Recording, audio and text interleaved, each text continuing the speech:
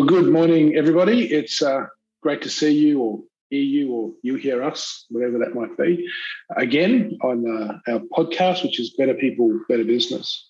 My name's Andrew Deering. I have the pleasure of working with a bunch of really cool and clever people who are really good at helping others, people and organisations, to be better.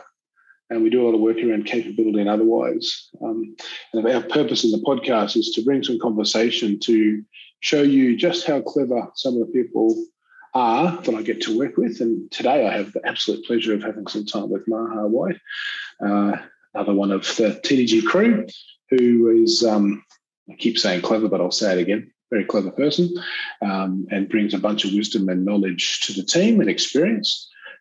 Morning, Maha. Hello, everyone. Hi, Andrew. We're doing this over Zoom because it's the best way to do it and grab hold of us. For those who haven't worked it out, I'm based in Brisbane and Maha's based over in Perth, so it's a delight to be able to do this digital stuff and make life easy. Maha comes from, like I said, comes from a bunch of experience across a range of different sectors and otherwise. And Maha, just tell us a little bit about you, because people may not have known you yet, and I'm sure they'll want to. Thanks, Andrew. So I started working in the RTO realm back in 2008 when we moved to Australia, and where was pre-Australia? Zimbabwe. Cool, very cool. Yes, so moved back in 2008 and started my RTO journey then. I've always seen the RTO world as a bit of a mountain range, and you feel like you get to base camp, and then all of a sudden there's another base camp, and there's so much still to learn, and I'm still learning. However, I feel a couple of years down the track, I've got a pretty good overview of most of the peaks and troughs as well. Yes, and troughs as well. Some serious troughs. But yes, so worked for an RTO for about 5 years, and then worked for an auditor who was an auditor for TAC as well as ASQA, where I really got good knowledge of the standards, as well as just unpacking training packages and unit of competencies and things like that. Moved away from compliance into a small stint in mine closure consulting, and then worked for a large RTO that specialized in training for the oil and gas industry, mining, defense, aviation. And I was in client partnerships there, which I actually really enjoyed. I'm very much a relationship person, so really love working with my clients and figuring out the best training for them. And that's probably my passion, is helping clients get better and improve the way they do things, and build the relationships. Cool. Here I am now at the deal. Yes, and continue my journey. What a delight it is to have you here. And a couple of little acronyms in there for people who may or may not be familiar with it. ASQA is the federal entity that helps or that maintains regulatory rigor around RTOs, registered training organisations. And I think, again, it's an interesting nuance that often people talk about training and they don't always see the difference between an RTO or a TO. There is some training that can just be done and it doesn't have to be nationally recognised. But anything that has a national framework around it, those units of competency type pieces that are linked to training.gov.au, that's the stuff that sits in the world of the RTO. Is it fair to say there's a reasonable bunch of expectation and effort required to keep that all clean and neat? Oh, very much so. There's a great deal involved in maintaining those standards. The processes and policies that go hand in hand with that are pretty hard to maintain. It's not an easy job being a recognised training organisation, and there's a lot of effort behind those doors that you'd probably as a trainee never see, that goes into being an RTO, and especially a well-run RTO.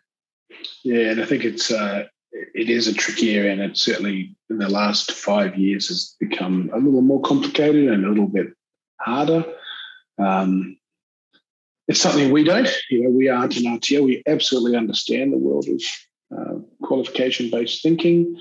We integrate into it, but we are not an RTO in how we do what we do, but we do help organisations understand the best path of them around training. Is it something that's around job readiness always is our focus, but also recognising that qualifications may be a support process or a process that can be used to achieve that job readiness.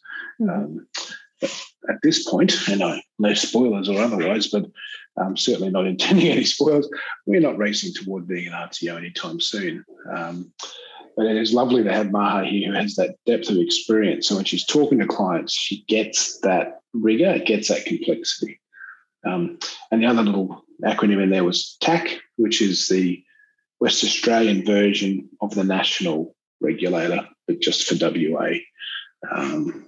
There's just some nuances there, which we won't dig into because they're not really all that interesting. But that's good. So, and I think it's really interesting. One of the reasons why I think people bias toward qualifications or down an RTO type pathway is because it's kind of a standardised approach. It's explained, it's inside a box, it seems to meet everybody's need. I know that's just an interesting frame and probably a little bit around what we're going to talk to today. And I'm interested in hearing from you as you start to do work now, but also in your past when you're dealing with clients across your history. What's one of the things that you see a lot of, an area that might be an opportunity for understanding or exploration? What is that you see that could be really interesting to talk to today for everybody listening in? Sure. I feel there's a real opportunity for the standardized training. I think it provides great benefits to both industry organizations as well as the actual trainees, and the reduction of trainee fatigue of having to redo individual organizations' training. There might even be crossover within industries for certain training. So there's real benefit in standardizing training and going down that path, as it is very helpful, and it also could reduce costs for certain companies. But I feel really the trainee fatigue is a huge thing. Obviously, the dangers with standardization and something to be aware of is oversimplification, missing vital parts within the training. It is very dangerous. There's also been in the past a real push from industry and organizations to reduce the hours of training and the amount of training, which has forced a lot of training organizations into some probably being forced to deliver training that is not quite to standard or up to scratch, up to competency. So there's those dangers there. I always compare it a bit to when you're flying, and which we haven't been doing a lot of, but when in the past, when we all flew a lot and we got into that aeroplane and we sat down and all we wanted was our drink and snack, and then came the safety brief. And for people who flew a lot, they never listened, and they just, I know where everything is. But I guess in a real pickle, those people wouldn't, or probably even I at times wouldn't have actually known where my closest exit is, which would probably come in handy if something had gone wrong. And that is, I feel, you can compare that to training, is that if your employees have to redo training time and time again because they're moving either from site to site or organization to organization or industry to industry, they turn off and they actually don't listen. So I think it's important to try and find the right information to standardize, but not miss out on the emergency exits. Yeah, love that metaphor. And I think it's really insightful. And the thing that's hitting my head is we often talk with clients and amongst ourselves about, how do we get to a place of Goldilocks? Yes. Where it's not too hot, not too cold, not too much, not too little, but just right. Mm-hmm. And I think a lot of organizations that we talk to, we have the benefit of coming in with a bunch of experience and a bunch of people who've done a lot of things, who've been both operational in organizations and have also had the back office, be it, like you've talked about the RTO experience, and before that you had a bunch of operational experience as well in businesses. So it's not a naive administrative academic view, it's a very hands-on pragmatic view. Yeah. And for us to be able to look at these things, be able to understand what is required, and then be able to talk about, where's the Goldilocks in this? What is an opportunity to standardise, as you said, without the risk of oversimplification. And I guess to go down that path, what when we start talking about oversimplification, what's the consequences of that? What kind of things could happen that we are concerned about, that you are concerned about? Well, obviously, health and safety is probably the major concern. If someone is not well trained or doesn't take in the training that is required, or doesn't even receive the training for, especially for that site, especially if it's site specific. So there's obviously the danger of something going seriously wrong, even with some simple training, like permit work that everyone has to do, or if that isn't delivered well and done well, there's real dangers there that things can go wrong. I think it's interesting too when you talk about that. We deal with a lot of organisations that have frontline high risk operational workforces. The traditional sort of ones everyone goes to, oil and gas, mining, etc. But infrastructure, utilities. But this is just as applicable to any sector in the sense of what is it that is enough, not too much, not too little. And that health safety, workplace health safety, whatever language people need to use, are you meeting the requirements as they are established in any of the legislation or regulations that exist? Every single one of the work health safety type legislations, in any great or small shape, all say people need to be competent. Yeah. And the approach of making sure people get there, I think that's the heart of the gift that you're bringing. Is you can go there the long, slow, hard way, or you can think about some of the approach to standardising some of it to actually reduce the complexity, and potentially actually make the whole process of getting there kind of interesting or enjoyable, heaven forbid. Yes. Because I think sometimes, I certainly have, and I know we've talked about, you've also sat through training where you just want to poke yourself in the eye with a burning stick. It's just not good. Yes. And the reality is you come in one day and you come in the next, it could be different. Yep. So people engaging into an organisation, into an industry, into whatever, are potentially getting told different things. Mm-hmm. Absolutely. And there is obviously different training organisations even deliver unit of competencies very differently. There's definitely evidence of some training organisations really reducing the hours spent on some training because of the pressures from industry to do so. And there's danger in doing that because in the end you will end up with a workforce that isn't well trained. So it is hard to find, like you said, that Goldilocks to get it right, not to overtrain and get that trainee fatigue, but still providing the right amount of training. And I think that's the most important thing, is the right amount of training. Yeah, just right, just the right fit. Yeah, and especially focusing on practical, not death by PowerPoint. That's always the danger that maybe some training organizations fall into, is, doing the death by PowerPoint and not maybe actually applying that practical training and really looking at some different ways of doing it.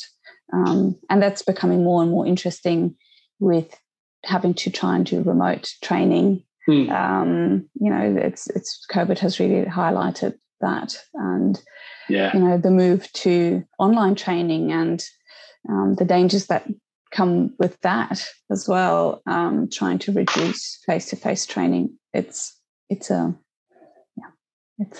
the training, all the conversations where things like this happen, where it's like, yeah, is he there? Is he there?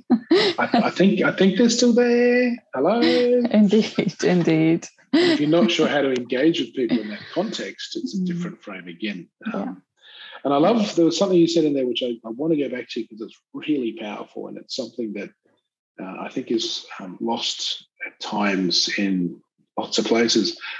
There's this piece where people, I've had many conversations with people and clients around the simple conversation, which is, do you think your business does enough training? And most people kind of go, yeah, I think so. Sometimes not, but more often, yeah, we do a lot of training. Okay, with all of the training, do you think you do too much training? Yeah, we probably do too much. The second question is, with all that training you're doing, or the third question, sorry, with all that training you're doing, do you think your people are actually learning anything? And that's probably the clangor that, and most often than not, people just stop and sort of go, I'm not really sure. Yeah. And a part of the work we do is to help them understand what training is useful, what it is, and how they can actually get it to not just be training, but be learning. And you said it really, really well in that piece where you talked about, it's all about the application. It's all about making sure that whatever knowledge and skills you're receiving, you've got to practice it. Yeah. You've got to be able to demonstrate it. You've got to be able to demonstrate it safely, repeatably over time, such that you can show that you've actually developed competency. Yes. And it is that shift from training to learning. And the risk of oversimplification, I know there's been a lot of issues. You can go to lots of different sectors, but one that is fairly well known in a lot of industries is things like high-risk work licenses, for forklifts, etc., where people can kind of show up somewhere and somehow magically, in one organisation it's done in a couple of hours, in another it's a 2-day workshop. And yet it's the same outcome. Documented outcome. Yes. And I think that's the piece. We know that that oversimplification does not give you the same outcome. No. It actually, for the company who may end up having that individual, they're at risk of introducing a whole bunch of risk into the business. Absolutely. And for the person who attends the course, because often people are like, I just want to get it as fast as I can. My view, as always, is I'd like to get it as fast as I'm able, with making sure I get the skill and knowledge I need to be successful in executing the work. Yes, absolutely. I'm all for pace as long as outcomes are in place. Yep. Absolutely, yeah. And in all fairness to ASQA, as hard as it is to be an RTO, they have really tightened the screws on training organisations to try and regulate the market better to ensure that the outcomes are met. It's not, it's still a work in progress, and there's still lots of issues there. But I mean, I even recall my own training, my first Cert 4 in training and assessment. I managed to do the whole thing in a week. 5 days I did a Cert 4 in training and assessment. I didn't walk out of there with any, or maybe a little bit of more knowledge. However, there's no way I was able to be a trainer or assessor at that stage. And all the knowledge and skills that I have now, I developed over time with experience. And I've just actually done my training and assessment, the upgrade to my training and assessment certification with a very reputable training organisation. And the rigour that I experienced there, it was chalk and cheese. It was much better. It was a lot of hard work on my part to get that over the line, and that's the way it's meant to be. You want to come out of doing this training and doing the assessments with the outcomes, right? With being able to work in that field and be competent in it. And that applies to any training, I feel, whether it's recognised or not, right? Yeah, it is. Absolutely. It is the application. It is sufficient rigour that, again, another conversation we often have with clients. It's about, competency. Why does competency matter? And that's a whole other podcast, which we'll talk about another time. But in its short version, competency, people often say, well, competency matters because the regulator needs to know that our workforce is competent. Okay, tick, you're right. What else? Well, the business needs to know that the workforce is competent, so they've got the authority to do work. Yep, tick, you're right. What else matters? And often that's where people stop. And to me, the gold is missed, because the real person who matters in understanding their own competency is individual. When that person knows they're competent, like you talk about, you did a cert 4 or 5 days, and I had a similar experience, a long time ago. That same experience where you kind of work out going, got a piece of paper, but there's a lot of work to still be done here. I don't think I could go out and do this tomorrow. Versus your most recent experience where you go, man, that was, I learnt stuff here, and I could go out and actually use some of this in a very different way. Yeah. Just that very different process. And the person that matters most is you. The fact that you did feel less comfortable, and over here you felt way more comfortable. Yeah. And it's just that interesting piece. And the risk of, the goal of doing something in a standardised approach is absolutely available. And we've also got to be guarded around making sure we don't make it too simple, or we oversimplify it to a place where it kind of loses that rigour. Yeah. And there is, like, to go back to the very early conversation, you talked about it, the two pieces I think you flagged beautifully. One was about learner fatigue. A story that I've seen through my involvement with Safer Together, an organisation that helps try to bring people together and help them work better and work more safely. Many years ago, 8-ish, we helped build a industry safety induction. Pre this, every organisation had their own induction day-ish. Everybody had their own set of rules in that day, and if a contractor needed to work in them, they had to do so particularly contractors who may work across 5 or 6 different businesses, they had to do every single one of them to allow them to begin work. Yeah. And there were conversations happening with those people to get lack of standardisation, really, really palpable. People go, oh man, what a waste of money. And you go, yeah, but there's a much darker, more problematic thing hiding behind them. The money is the easy answer, and it's right. Yes. But it's the easy answer. The piece that sits behind it, though, is the fact that, as you said, people are getting just a bit of fatigue, because they're going to company A and they say X, and here's our rules and here's our expectation. They go to company B and it's kind of the same but a little bit different. And company C, here we are again. And the nuance that happens in people's minds is sometimes consciously, often not, they start to switch off. Absolutely. They start to stop listening. So I'll go through the process. They can answer the questions. They're not all that hard. It's pretty simple. But over multiple situations, they're kind of going, this is just rubbish. Mm-hmm. Like, you're all telling me something a bit different. How am I supposed to remember everybody's little nuances? Standardisation, industry safety induction, those all disappeared, more or less. And this one came in, which became the single conversation. So everybody entering through that industry standardised. Yeah. And the tension that was held in that was, when it was created, was exactly to your point. You got to standardise. We've got to be careful we don't oversimplify too. Yeah. It's not about lowest common denominator. No. It's about what is the expected denominator. Mm-hmm. There's a guy who I remember years ago who was a part of this, Tony O'Sullivan with Murphy Pipe and Civil. Hopefully he's okay mentioning his name, but I have. But Tony always held this piece. It wasn't about minimum standard. It was about the standard. Yes. Not about minimum requirement. It was about the requirement. Yeah. And it was this beautiful piece, and what he was talking about was holding a line against oversimplification. We've got to have it where we need to have it, accessible, useful, simple, but not oversimple. Yeah, absolutely. And I think they're the kind of things that we see in all sorts of places.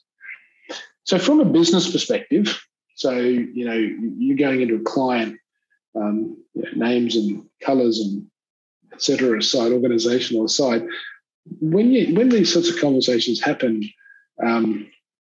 what kind of things are you hearing? Like what do you see and hear with businesses around this tension? Any reflections there that people may associate with? I do feel organisations would be open to working with other organisations in the industry to standardise. I sometimes feel feels like it's in the too hard basket. I think organisations like Safer Together and having good results there is really helpful in bringing industries together to work, to do more of that kind of work. I feel organisations are open to it. I just don't think they quite know how to get there. And that's what I'm hearing. Yeah, and that's cool in that industry macro sense. I agree.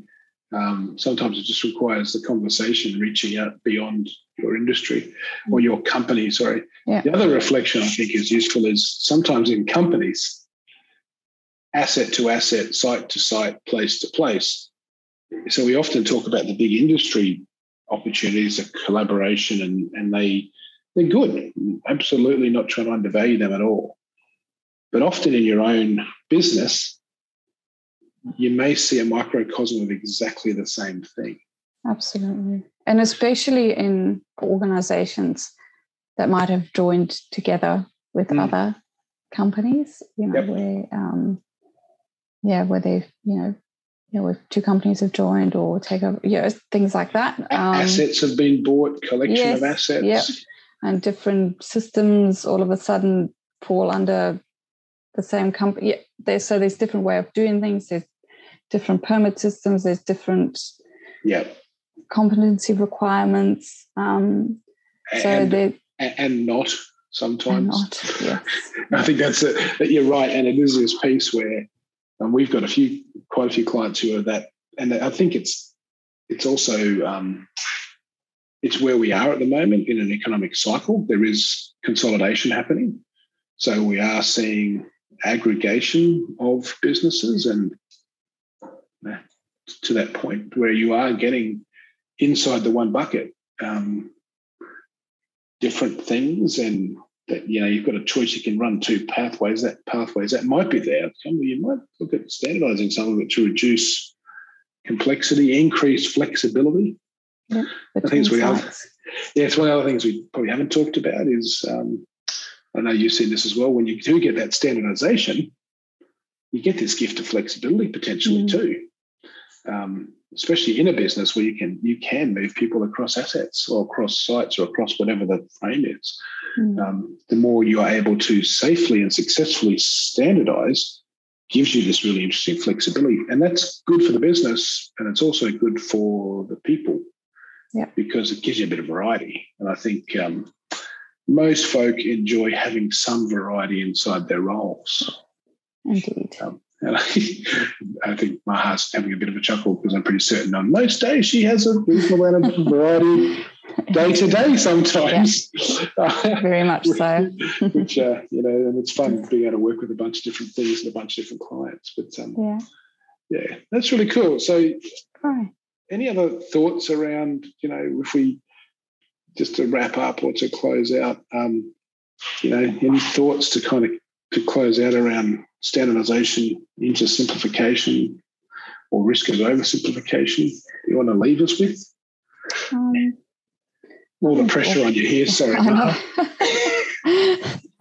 I think organisations should take the opportunity to look at their training and see where there could be those opportunities to standardise, whether it's across their own operations or organisation, or look at their industry partners and see if there might be opportunities there.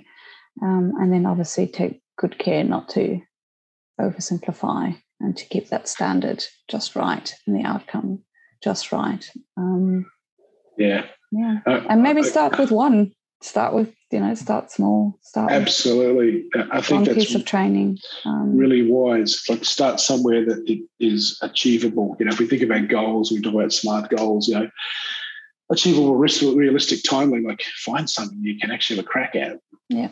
That has got value, makes sense, and is able to be completed in a timely way so that you can get some runs on the board. And the experience of working that through will help do others. I think sometimes people try to start with the biggest, ugliest challenge in the room and then wonder why it was hard. If we think of sliding scales, and yet some of those still get met. I know in industry, if we think about the mining resource type world, there's this whole conversation around permit to work, and every site's a bit different.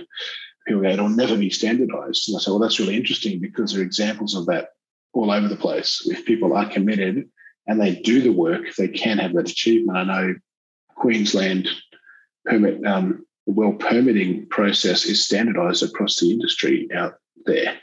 I know in Taranaki region in New Zealand, there's a Taranaki permit to work. The core permit to work process is standardised across that region. And it's not just oil and gas, that's other industry too. So you can do it. It just requires a bit of commitment, a bit of dedication. But I think you're right, if you can start with something a little smaller. And the trick then, and one little reflection, how do you know where to start? How do you know which piece to begin with? I think I'd offer a thought that is, we think we often don't take the time to do the analysis at the front. And I know it's something we do with all our clients. Whenever there's a complexity that needs some level of resolution or outcome, we do a discovery piece, and it's all about understanding what is actually happening, what is the opportunity, how might it be better. And in this particular instance, I think the heart of this is people even understanding what training do they even need inside their organisation. I know there's another, if that piques your interest, there is another podcast with Chris Burbage all around skill analysis. Understanding what's required of your workforce and your people helps you also see where, across multiple sites, helps you understand where there's commonalities. Mm-hmm. And as Maha said, finding the one where you might want to have a crack at getting a bit of simplification and standardisation, it's going to add tremendous value, and holding the line around just making sure you don't go too far. That's really cool. Thank you for your wisdom. And for those who didn't pick it up, I was a little bit nervous about this one, but I think we can all agree it was a cracking outcome. And so as you're going forward and as you're thinking about today, thinking about the conversation today, and there's a couple of nuggets there, I think, where one was around training's great, learning's better. And the difference, as Maha pointed out, was all about application. Standardisation is brilliant, oversimplification is problematic. And again, that's very much around understanding what you're trying to achieve before you just remove everything and reduce it to a place that it actually becomes less effective and increases risk rather than reducing risk. Anyway, there's a few more in there as well. I'm sure everyone's heard one. Thank you for your time, Maha. Thank you, Andrew. Deeply appreciative. And we look forward to the next conversation we will have. This is, there'll be more from this amazing person. And for those who've tuned in, thanks very much for listening. And if you need any help or questions, send us a note, give us a call. We really love working with people and helping them do their people better. Cheers. Thank you. Bye.